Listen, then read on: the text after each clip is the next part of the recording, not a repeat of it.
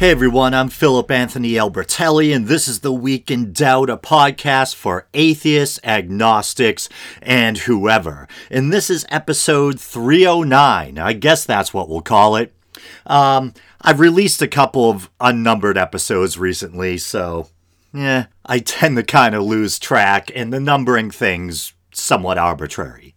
Before we start, I'd like to give a shout out. I don't know if I should use the person's full name.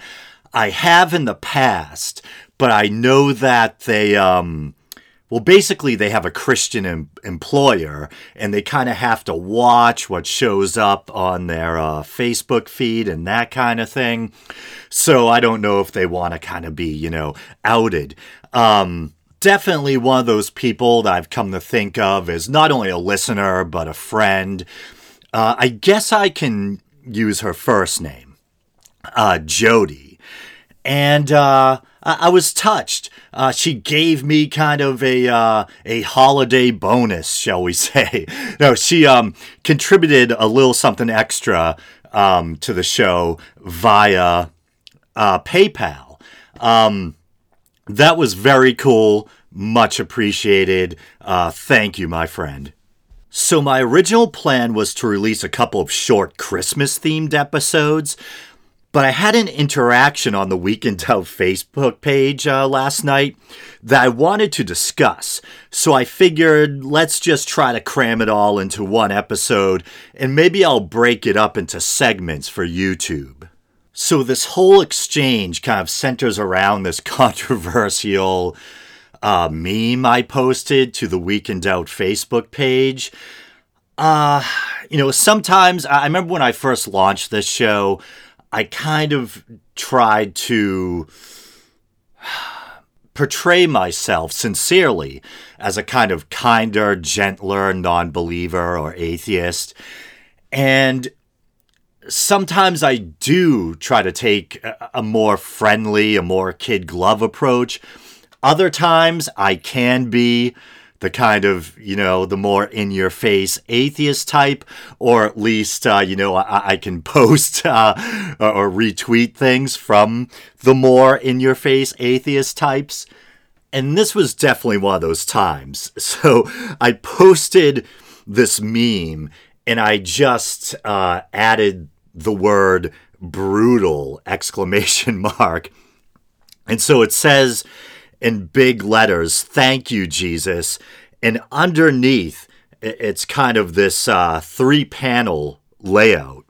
And the first picture shows like a youngish or middle-aged woman kind of looking up. And underneath it says, "For helping me find my car keys." So thank you, Jesus, for helping me find my car keys. Then the next picture, it shows a professional football player with his hands in a prayer gesture, looking up. It says, "For letting me throw that touchdown." So thank you, Jesus, for letting me throw that touchdown. And then the final picture is just an emaciated, starving African kid with like a blank look on his face, like he's staring into the abyss.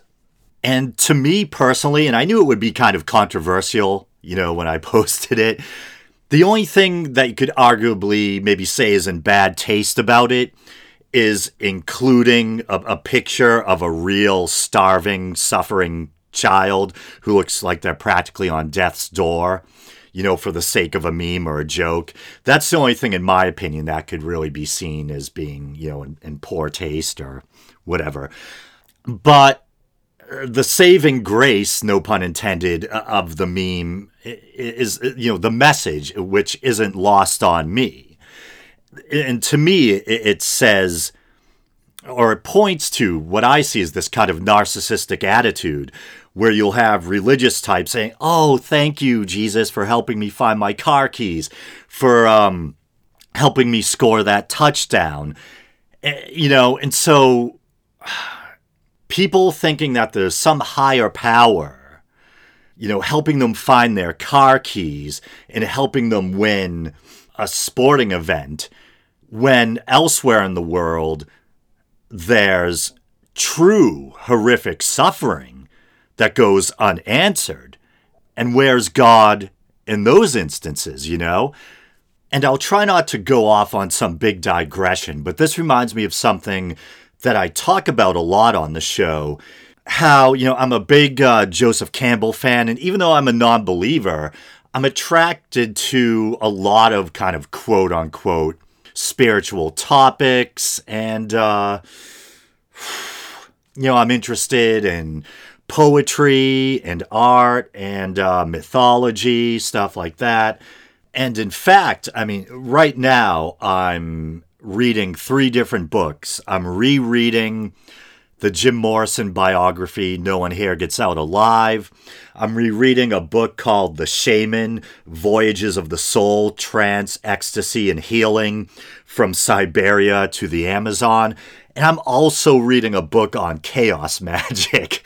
So, it might not sound like the typical reading list for a non-believer, but I think non-believers, atheists, whatever, get a bad rap in that regard. A lot of us are still really attracted to kind of spiritual topics or have a fascination with spirituality.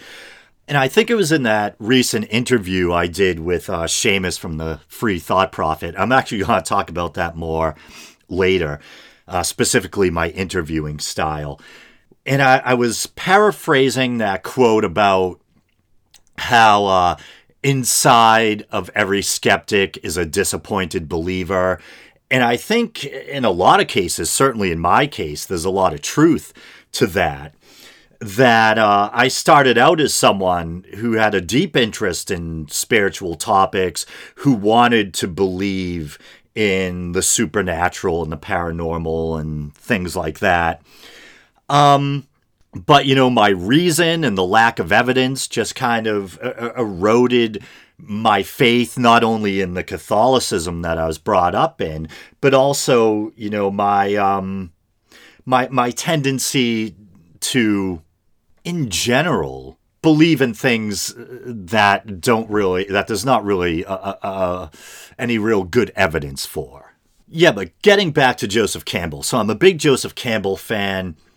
And one thing Joseph Campbell talks about, one of the few things that maybe I take issue with, I still find it fascinating, but I wrestle with it, is this idea of hidden hands. That when you're following your bliss, as he puts it, when you're kind of on the right path in life, it's as if there's these hidden hands from outside kind of guiding you. How literal or how literally you should take that, or how he meant it, I'm not sure. Did he simply mean that when you're on the right path in life, when you're pursuing what you want to be pursuing, when you're following your bliss, that it appears, life goes easier for you and things kind of start falling into place, or at least there's the appearance that that's what's happening. And maybe in a sense it is, because if you're not stuck in some job you hate or whatever, and you're actually doing what you love, maybe it seems like there's, or pursuing what you love, maybe it seems like there's less resistance and you're enjoying life more, Or did he really mean in some mystical sense that there's some higher power or the universe is kind of guiding you? I don't know. But as I recently discussed on another episode, I think human beings do really have this kind of ingrained tendency to want to believe in agency. All of us have probably had those experiences, and to me, they're really great, rich, meaningful experiences that, we feel like we're plugged in to something bigger than ourselves. Not to get too airy-fairy or hippy-dippy, but, we feel kind of like we're one with the universe. Maybe you've had that kind of experience with the help of certain chemical agents or whatever, hallucinogens or whatever. And as much as I enjoy those experiences, and to be honest, I try to cultivate that feeling on a daily basis, almost, I try to, and maybe part of this is kind of a carryover from studying Eastern religion, philosophy when I was younger. Although, in fairness, you can find this idea of becoming one with the Godhead, of egolessness, the dissolution of the ego into the absolute, the ground of all being, or whatever. You can find this in Western mysticism too.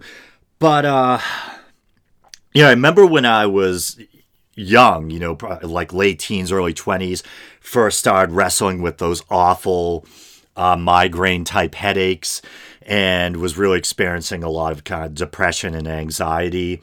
There were ideas that I found in Buddhism and mysticism that really helped me. The idea of, it's ideas like detachment, of trying to achieve a state of oneness, etc.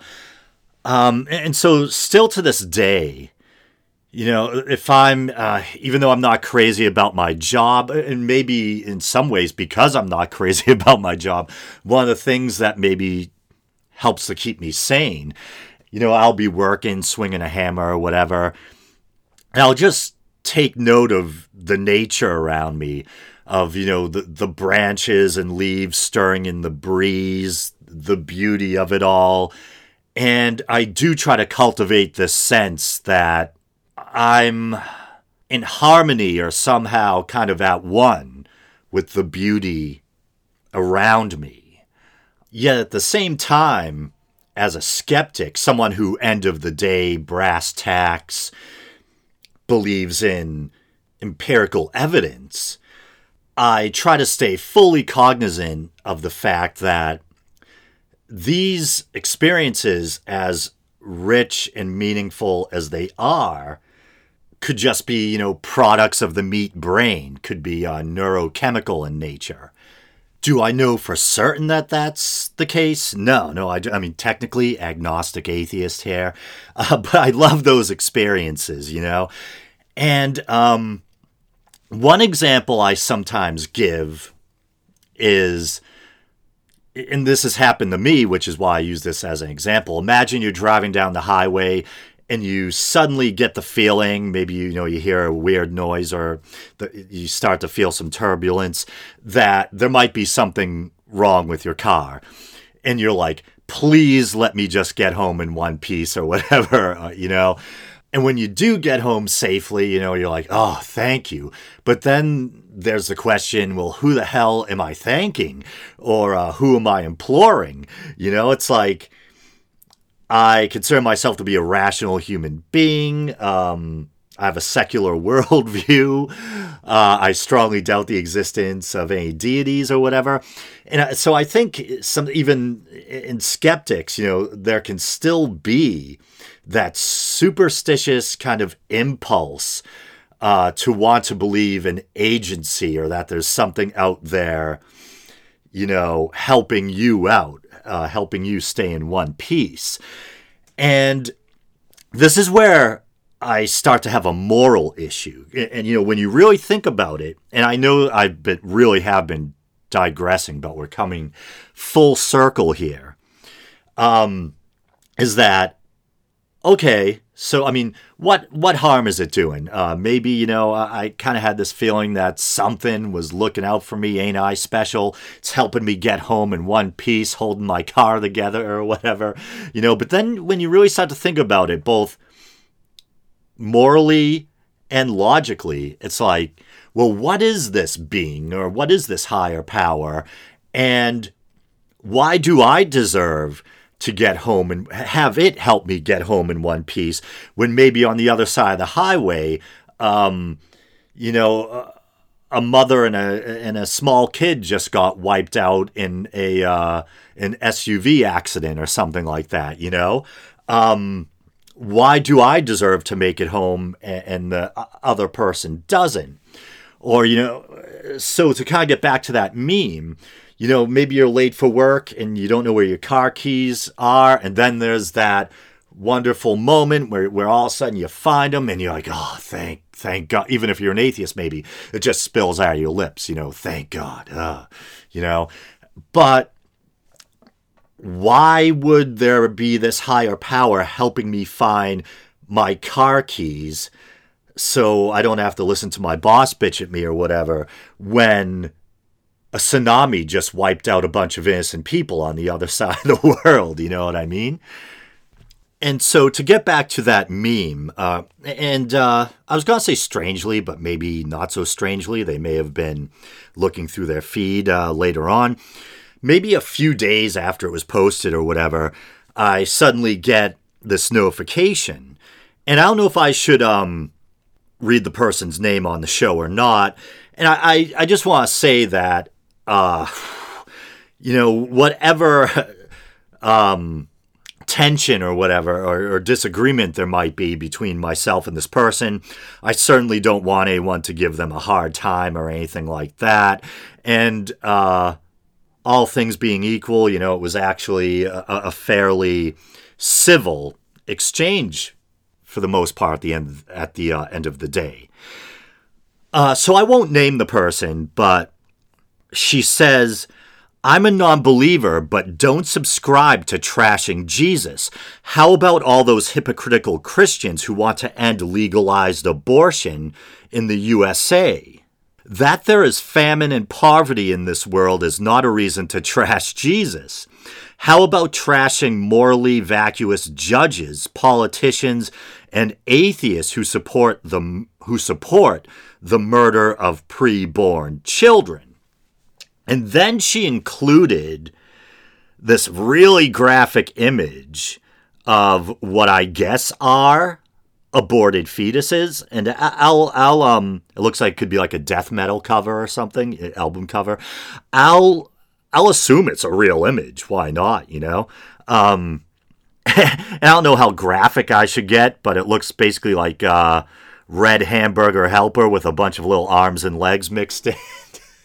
It's already, I don't know. Here's where my dark side kind of comes out. I'm like, if you're gonna shove something graphic in my face, like you're trying to guilt me or drive some point home, then my kind of my more irreverent and rebellious side is kind of tempted to come out and play. And there's some things I don't get. Like, okay, so she says she doesn't subscribe to trashing Jesus. How about all those hypocritical Christians who want to end legalized abortion in the USA? Is that sarcastic? Because she seems to be defending Christians. But she says, how about all those hypocritical Christians who want to end legalized abortion in the USA? But then she ends, how about trashing morally vacuous judges, politicians, and atheists who support the murder of preborn children? And so I don't know if she thinks that I'm one of these vacuous people that's all pro-abortion, so she's going to shove this big bowl of abortion cacciatore in my face or whatever. But yeah, I know I'm totally changing tone here. I think I started off fairly respectful and was somewhat thoughtful throughout this episode until now, and now I'm getting all kind of irreverent and cheeky. But my personal take on abortion, I actually have a similar view to that of the late Christopher Hitchens, where I think Christopher Hitchens used to say, I believe that the concept of an unborn life is a real one. And that he thought terminating an unborn life is something you should take seriously. And I agree with that. And ever since I was young, probably since my teens, it just kind of occurred to me that there's probably kind of a sliding scale. I think the longer you wait to terminate the pregnancy, the more of a moral transgression it is, you know what I mean? That there's definitely a difference between destroying a clump of cells and terminating the life of a viable fetus that would be capable of existing outside the womb, And at the same time, I believe strongly in a woman's right to choose. It's not my body. I'm not the one that has to carry this thing inside me. And sorry if it sounds cold calling it a thing for 9 months, you know what I mean? And as I've said on the show before, I think people take abortion more seriously than even, I think a lot of pro-choice people take abortion more seriously than a lot of Christians give them credit for, especially the women having the abortions. I imagine that's got to be one of the most difficult decisions you can ever make in your life. And I think having an abortion can be pretty damn hard on people. And I don't think it's something that women take lightly. So my view on abortion's kind of complicated. I'm definitely pro-choice, but I do think the decision whether or not to end an unborn life is something that should be taken very seriously. And I think it's always a good thing when someone chooses not to have an abortion, you know? I think obviously it's most understandable when it maybe there's something horribly wrong with the fetus, some kind of horrible birth defect or medical condition where even if it does survive birth, it's probably not going to survive long outside of the womb. Or if there's a serious risk to the life of the mother. And also in cases of rape or incest, however common that may be, I don't know. I don't think any woman should be forced to have to carry around a life put inside her by her victimizer or rapist. I think a woman should have every right to, terminate a pregnancy that was brought about by rape or incest or whatever. And as I said, just in general, I'm pro-choice. But why the hell is she sending me, this gruesome picture when, I was posting a meme that was trying to make a point about the narcissism of thinking that there's this higher power that's helping you find your car keys or whatever. And just to let her know, someone who was raised Catholic here, First Communion, confirmation, went through the whole CCD, Sunday school system or whatever. In fact, they extended it when I was in it, and I had to spend a couple of years of high school in CCD or whatever too. And they showed us films of abortions and gruesome images of abortions. So this is nothing new to me, man. I've seen it before.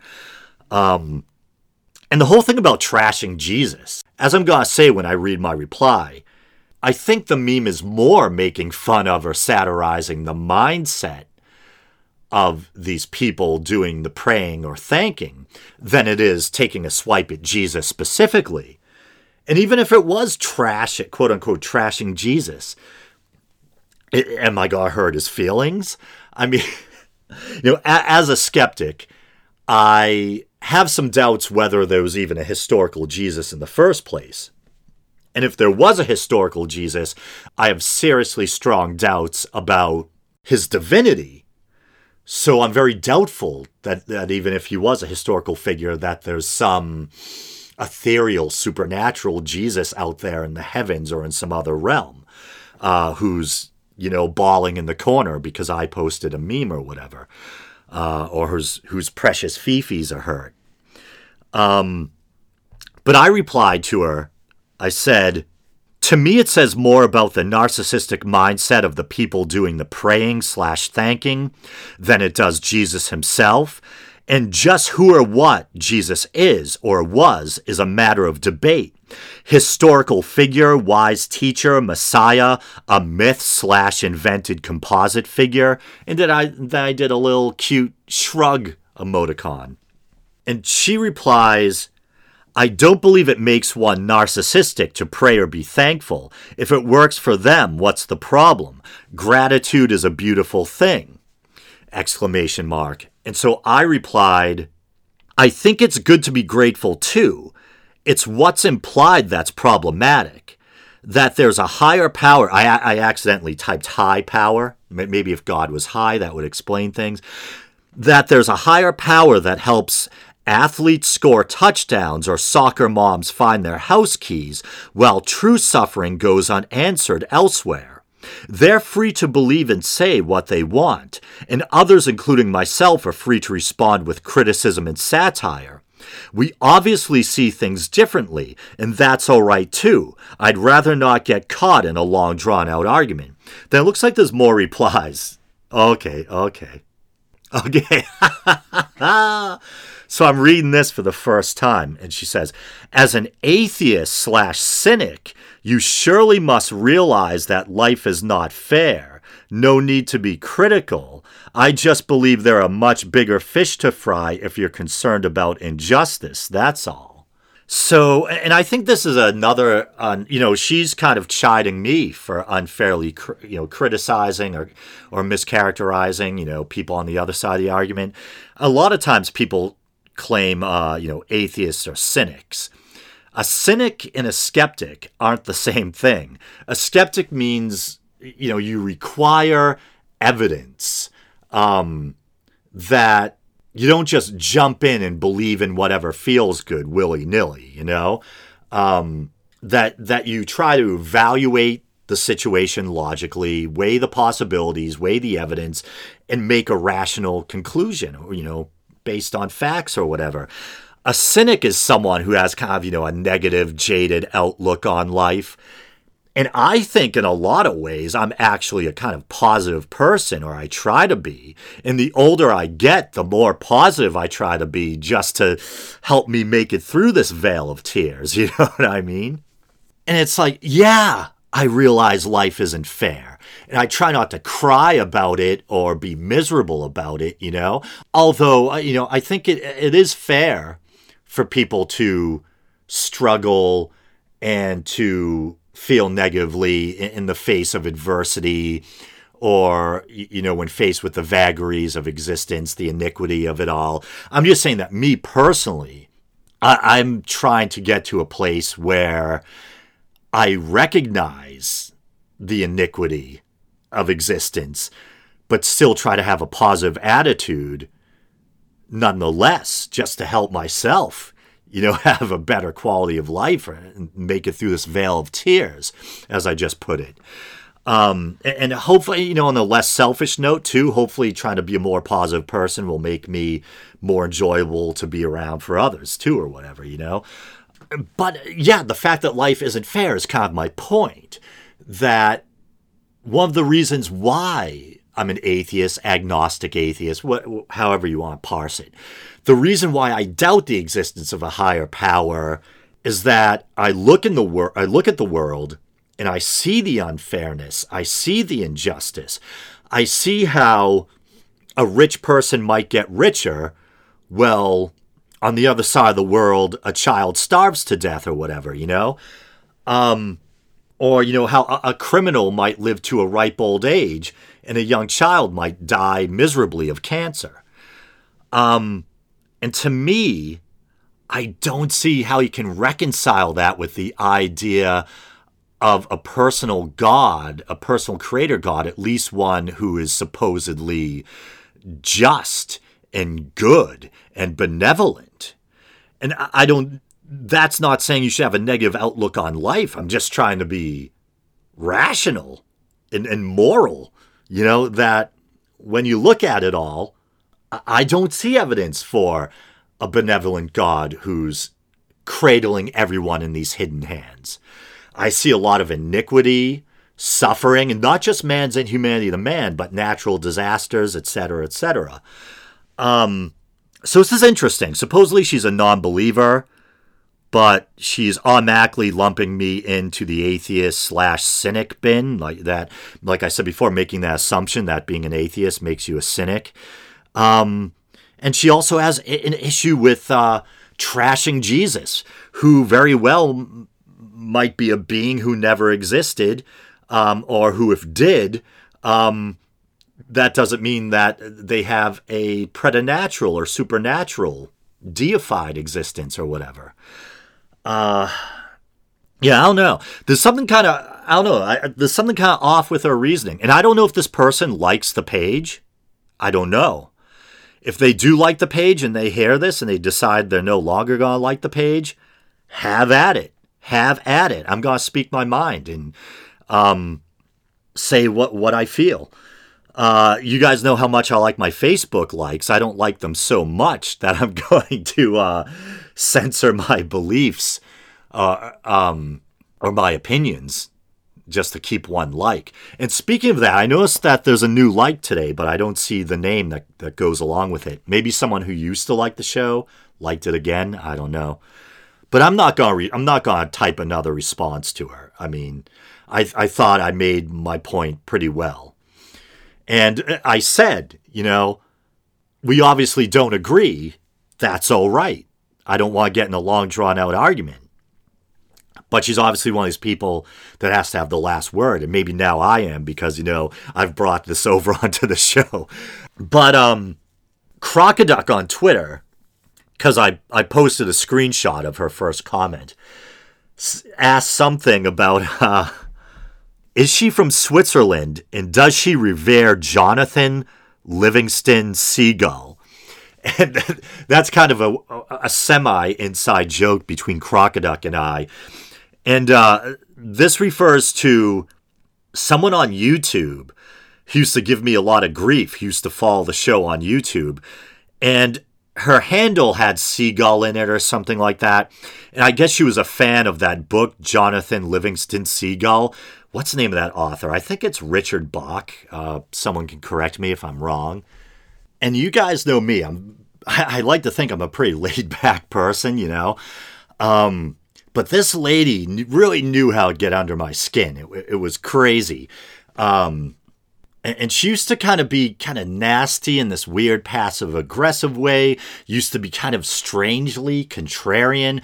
Always took issue with something I said in every episode just about. She used to accuse me of doing the show just for money, which is kind of a laugh. And remember that, this is probably like at least 2 years ago or something, I think. I was making even less on Patreon than I am now. I was probably making like 15 or 20 bucks on Patreon. And that would have been less or just enough to pay my Podbean costs. So some months I was probably actually doing the podcast at a loss. And, I'm not Philip DeFranco or PewDiePie or something. I was just some dude doing a small kind of atheist/religion podcast. That's still the case now. And it's a labor of love, and it's something I do because I'm passionate about it. It's obviously something I'm not doing it for the money because there ain't no money. And, I'm very thankful to my Patreon supporters and the generous people like Jody, who once in a while will drop me some money via PayPal. But at this point, I mean, still, it's just basically it's enough to cover the cost of hosting the show, and maybe just a little bit something extra to help me get by, And so the idea that if I wanted to make money online, I would open like a top 10 channel, or I'd cover like pop culture crap. You know what I mean? And then she used to insult my intelligence. If I took issue with, let's say, as I often say, I'm very, I don't know, because I don't want to sound like I'm being patronizing. I was going to say I have a great deal of kind of empathy or whatever for the Jewish people as a whole. When I look at the story of the Jewish people, the various diasporas, how many times, they've been conquered and persecuted and shoved around all over the map.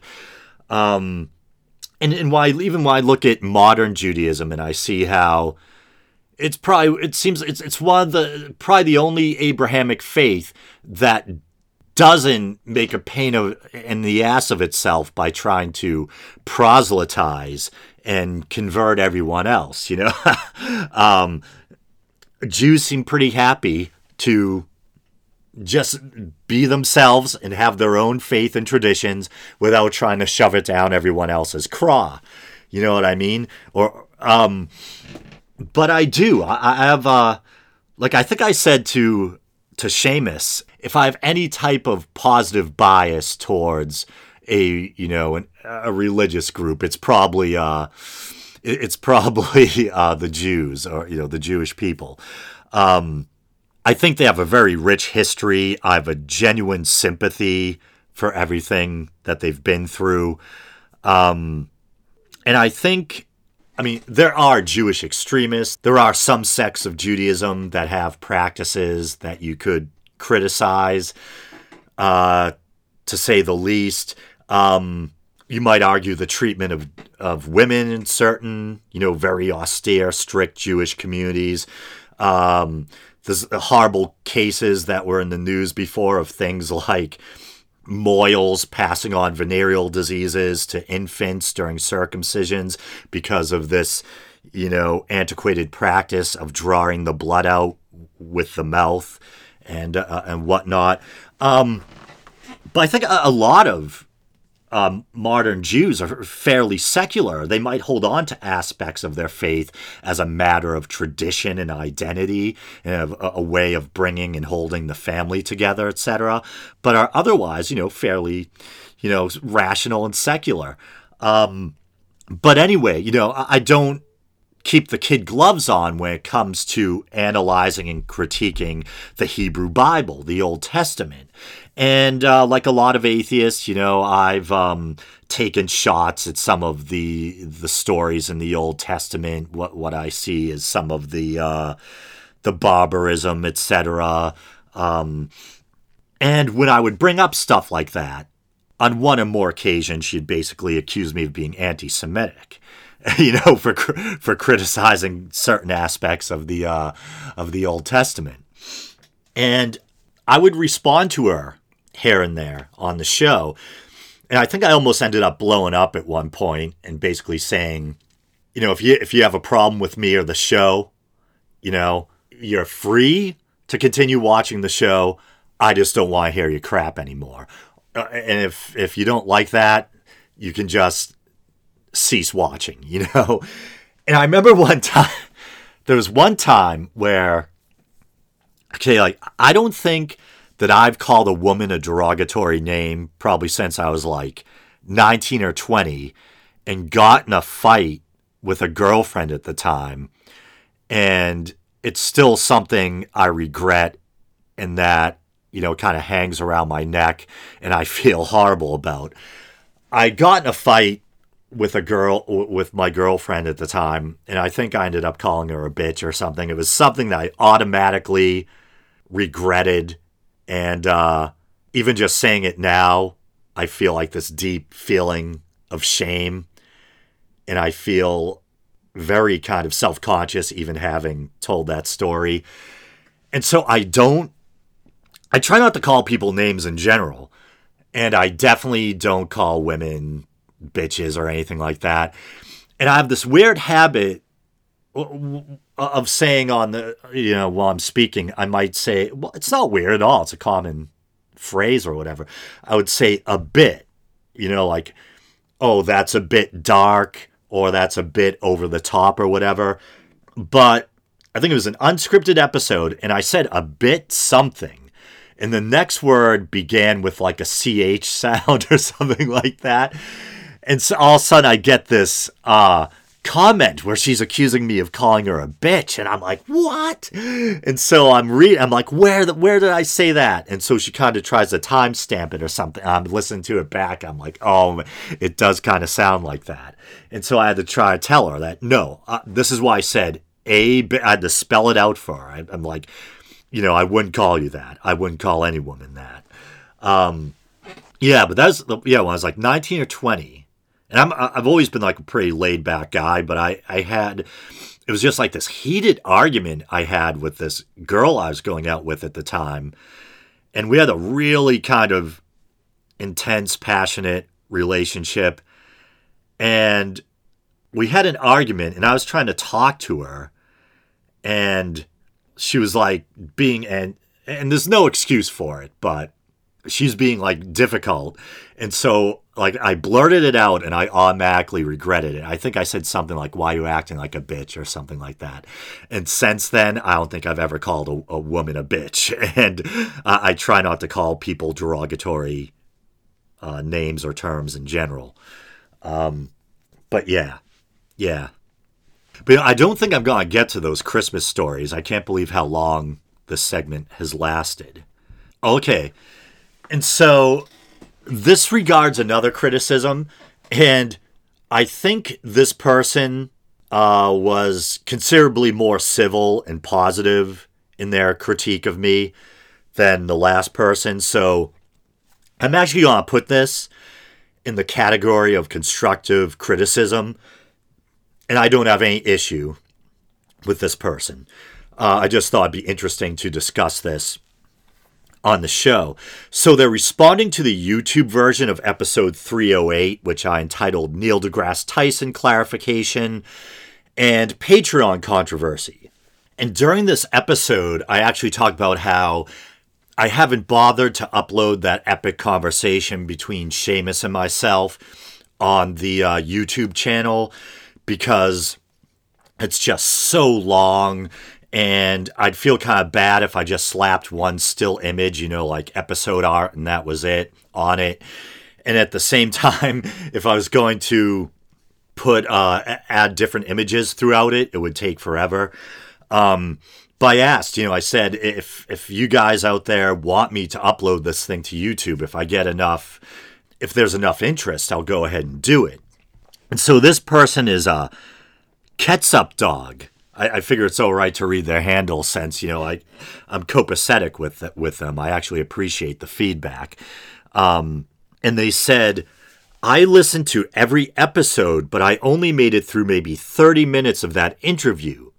You need to let your guests speak more, or else just do your normal show by yourself, which I love. I don't normally watch the YouTube version, though, so I could be wrong. And then I responded, yeah, to be honest, I think the desire to express myself, which drives me to do the podcast, also gets in the way of being a good interviewer.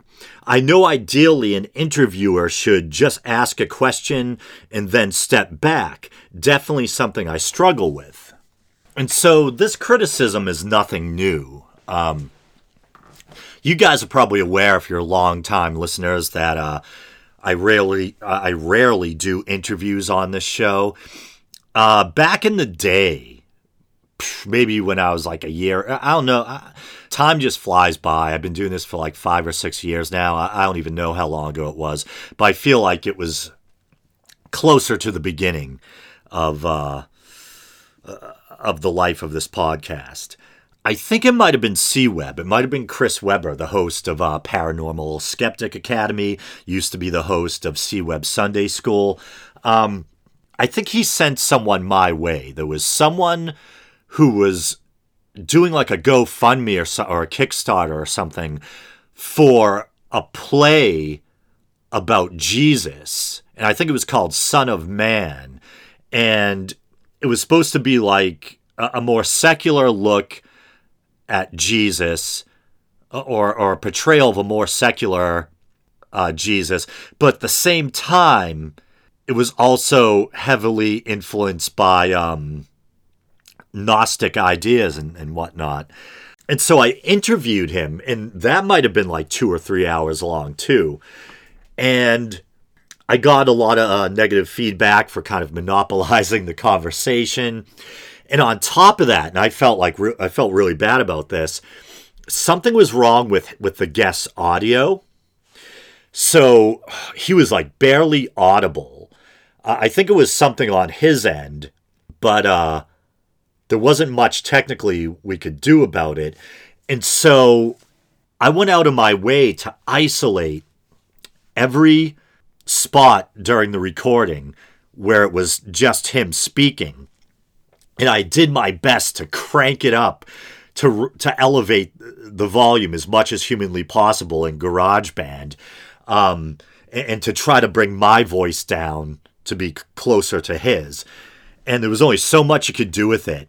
And the first thing I heard back from him is, isn't there any way, you could raise the audio? And I tried to explain. I'm like, man, there's only so much you can do with a recording. And I tried to pump that up as much as possible. And so I don't necessarily avoid doing interviews because I'm afraid to do them or I'm not interested.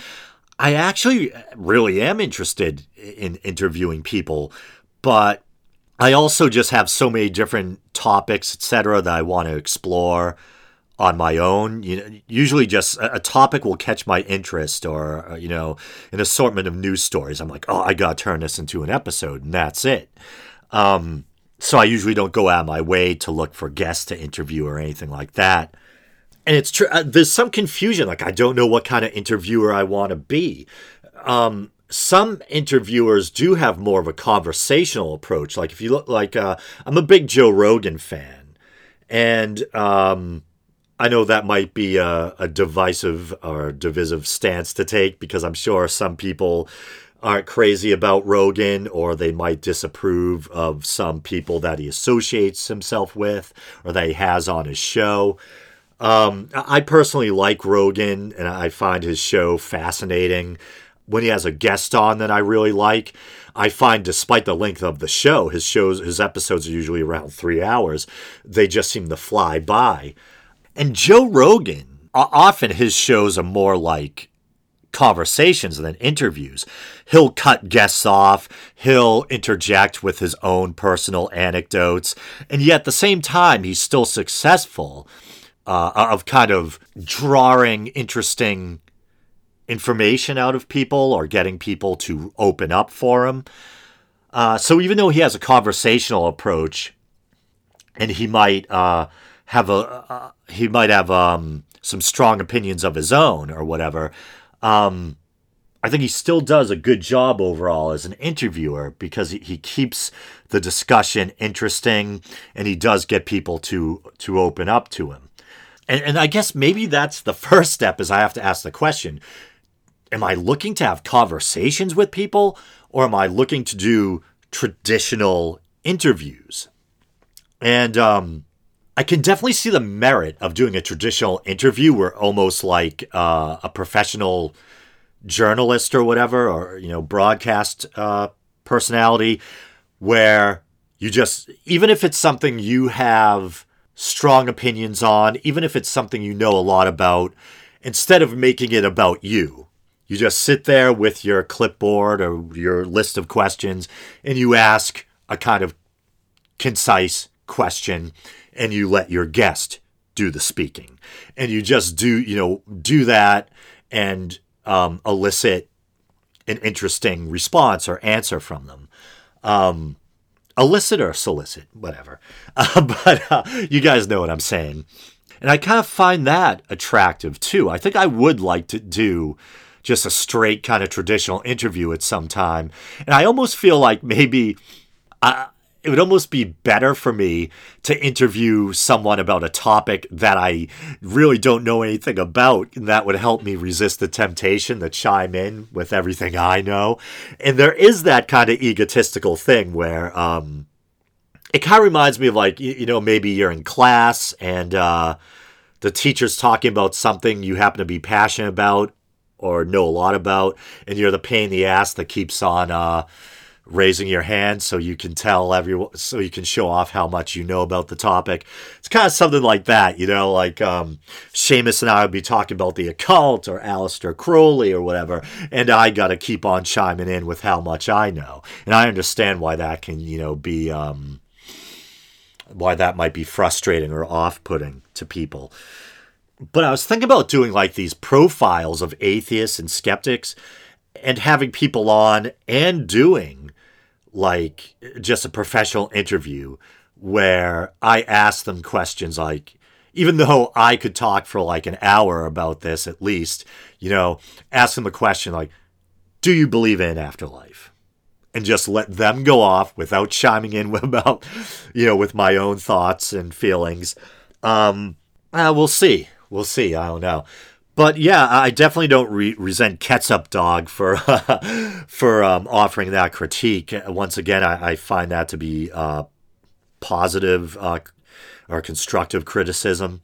But yeah, I always have something to say, and I have this deep-seated kind of desire to express myself. And I think that's in part why I even embarked on this adventure started this podcast. So it's hard for me to bite my tongue and not chime in on a subject that I'm passionate about. But I get, once again, I get why that might be off-putting to people. But I think I still might try to do those those short little Christmas episodes. We'll see what happens, but now I'm going to have to try and edit this and get this out there. Thanks for listening, guys, as always. You guys know the drill. You can like the Facebook page. You can follow the show on Twitter. You can check out the YouTube channel. Maybe you're doing that now. If you want to help the show out monetarily, you can use PayPal. You can find the PayPal widget at the bottom of the Podbean page. There's all that alliteration. Or you can go to the Week in Doubt Patreon page. Just go to patreon.com/The Week in Doubt and help the show out for as little as 99 cents a month. All right, brothers and sisters, until next time. Oh crap, I almost forgot. Also, ever since I temporarily had my Podbean account shut down a couple of weeks ago because they changed payment methods or whatever, I noticed the numbers have been slipping. So I don't know what's going on, if there's some kind of interruption with the feed or whatever. So if anyone wants to be a mensch and spread the word about the podcast, or double check to make sure that the feed's still working, that you're receiving downloads via iTunes, etc., that would be absolutely fantastic. I'd be forever grateful. All right, now, now really, until next week. Thanks.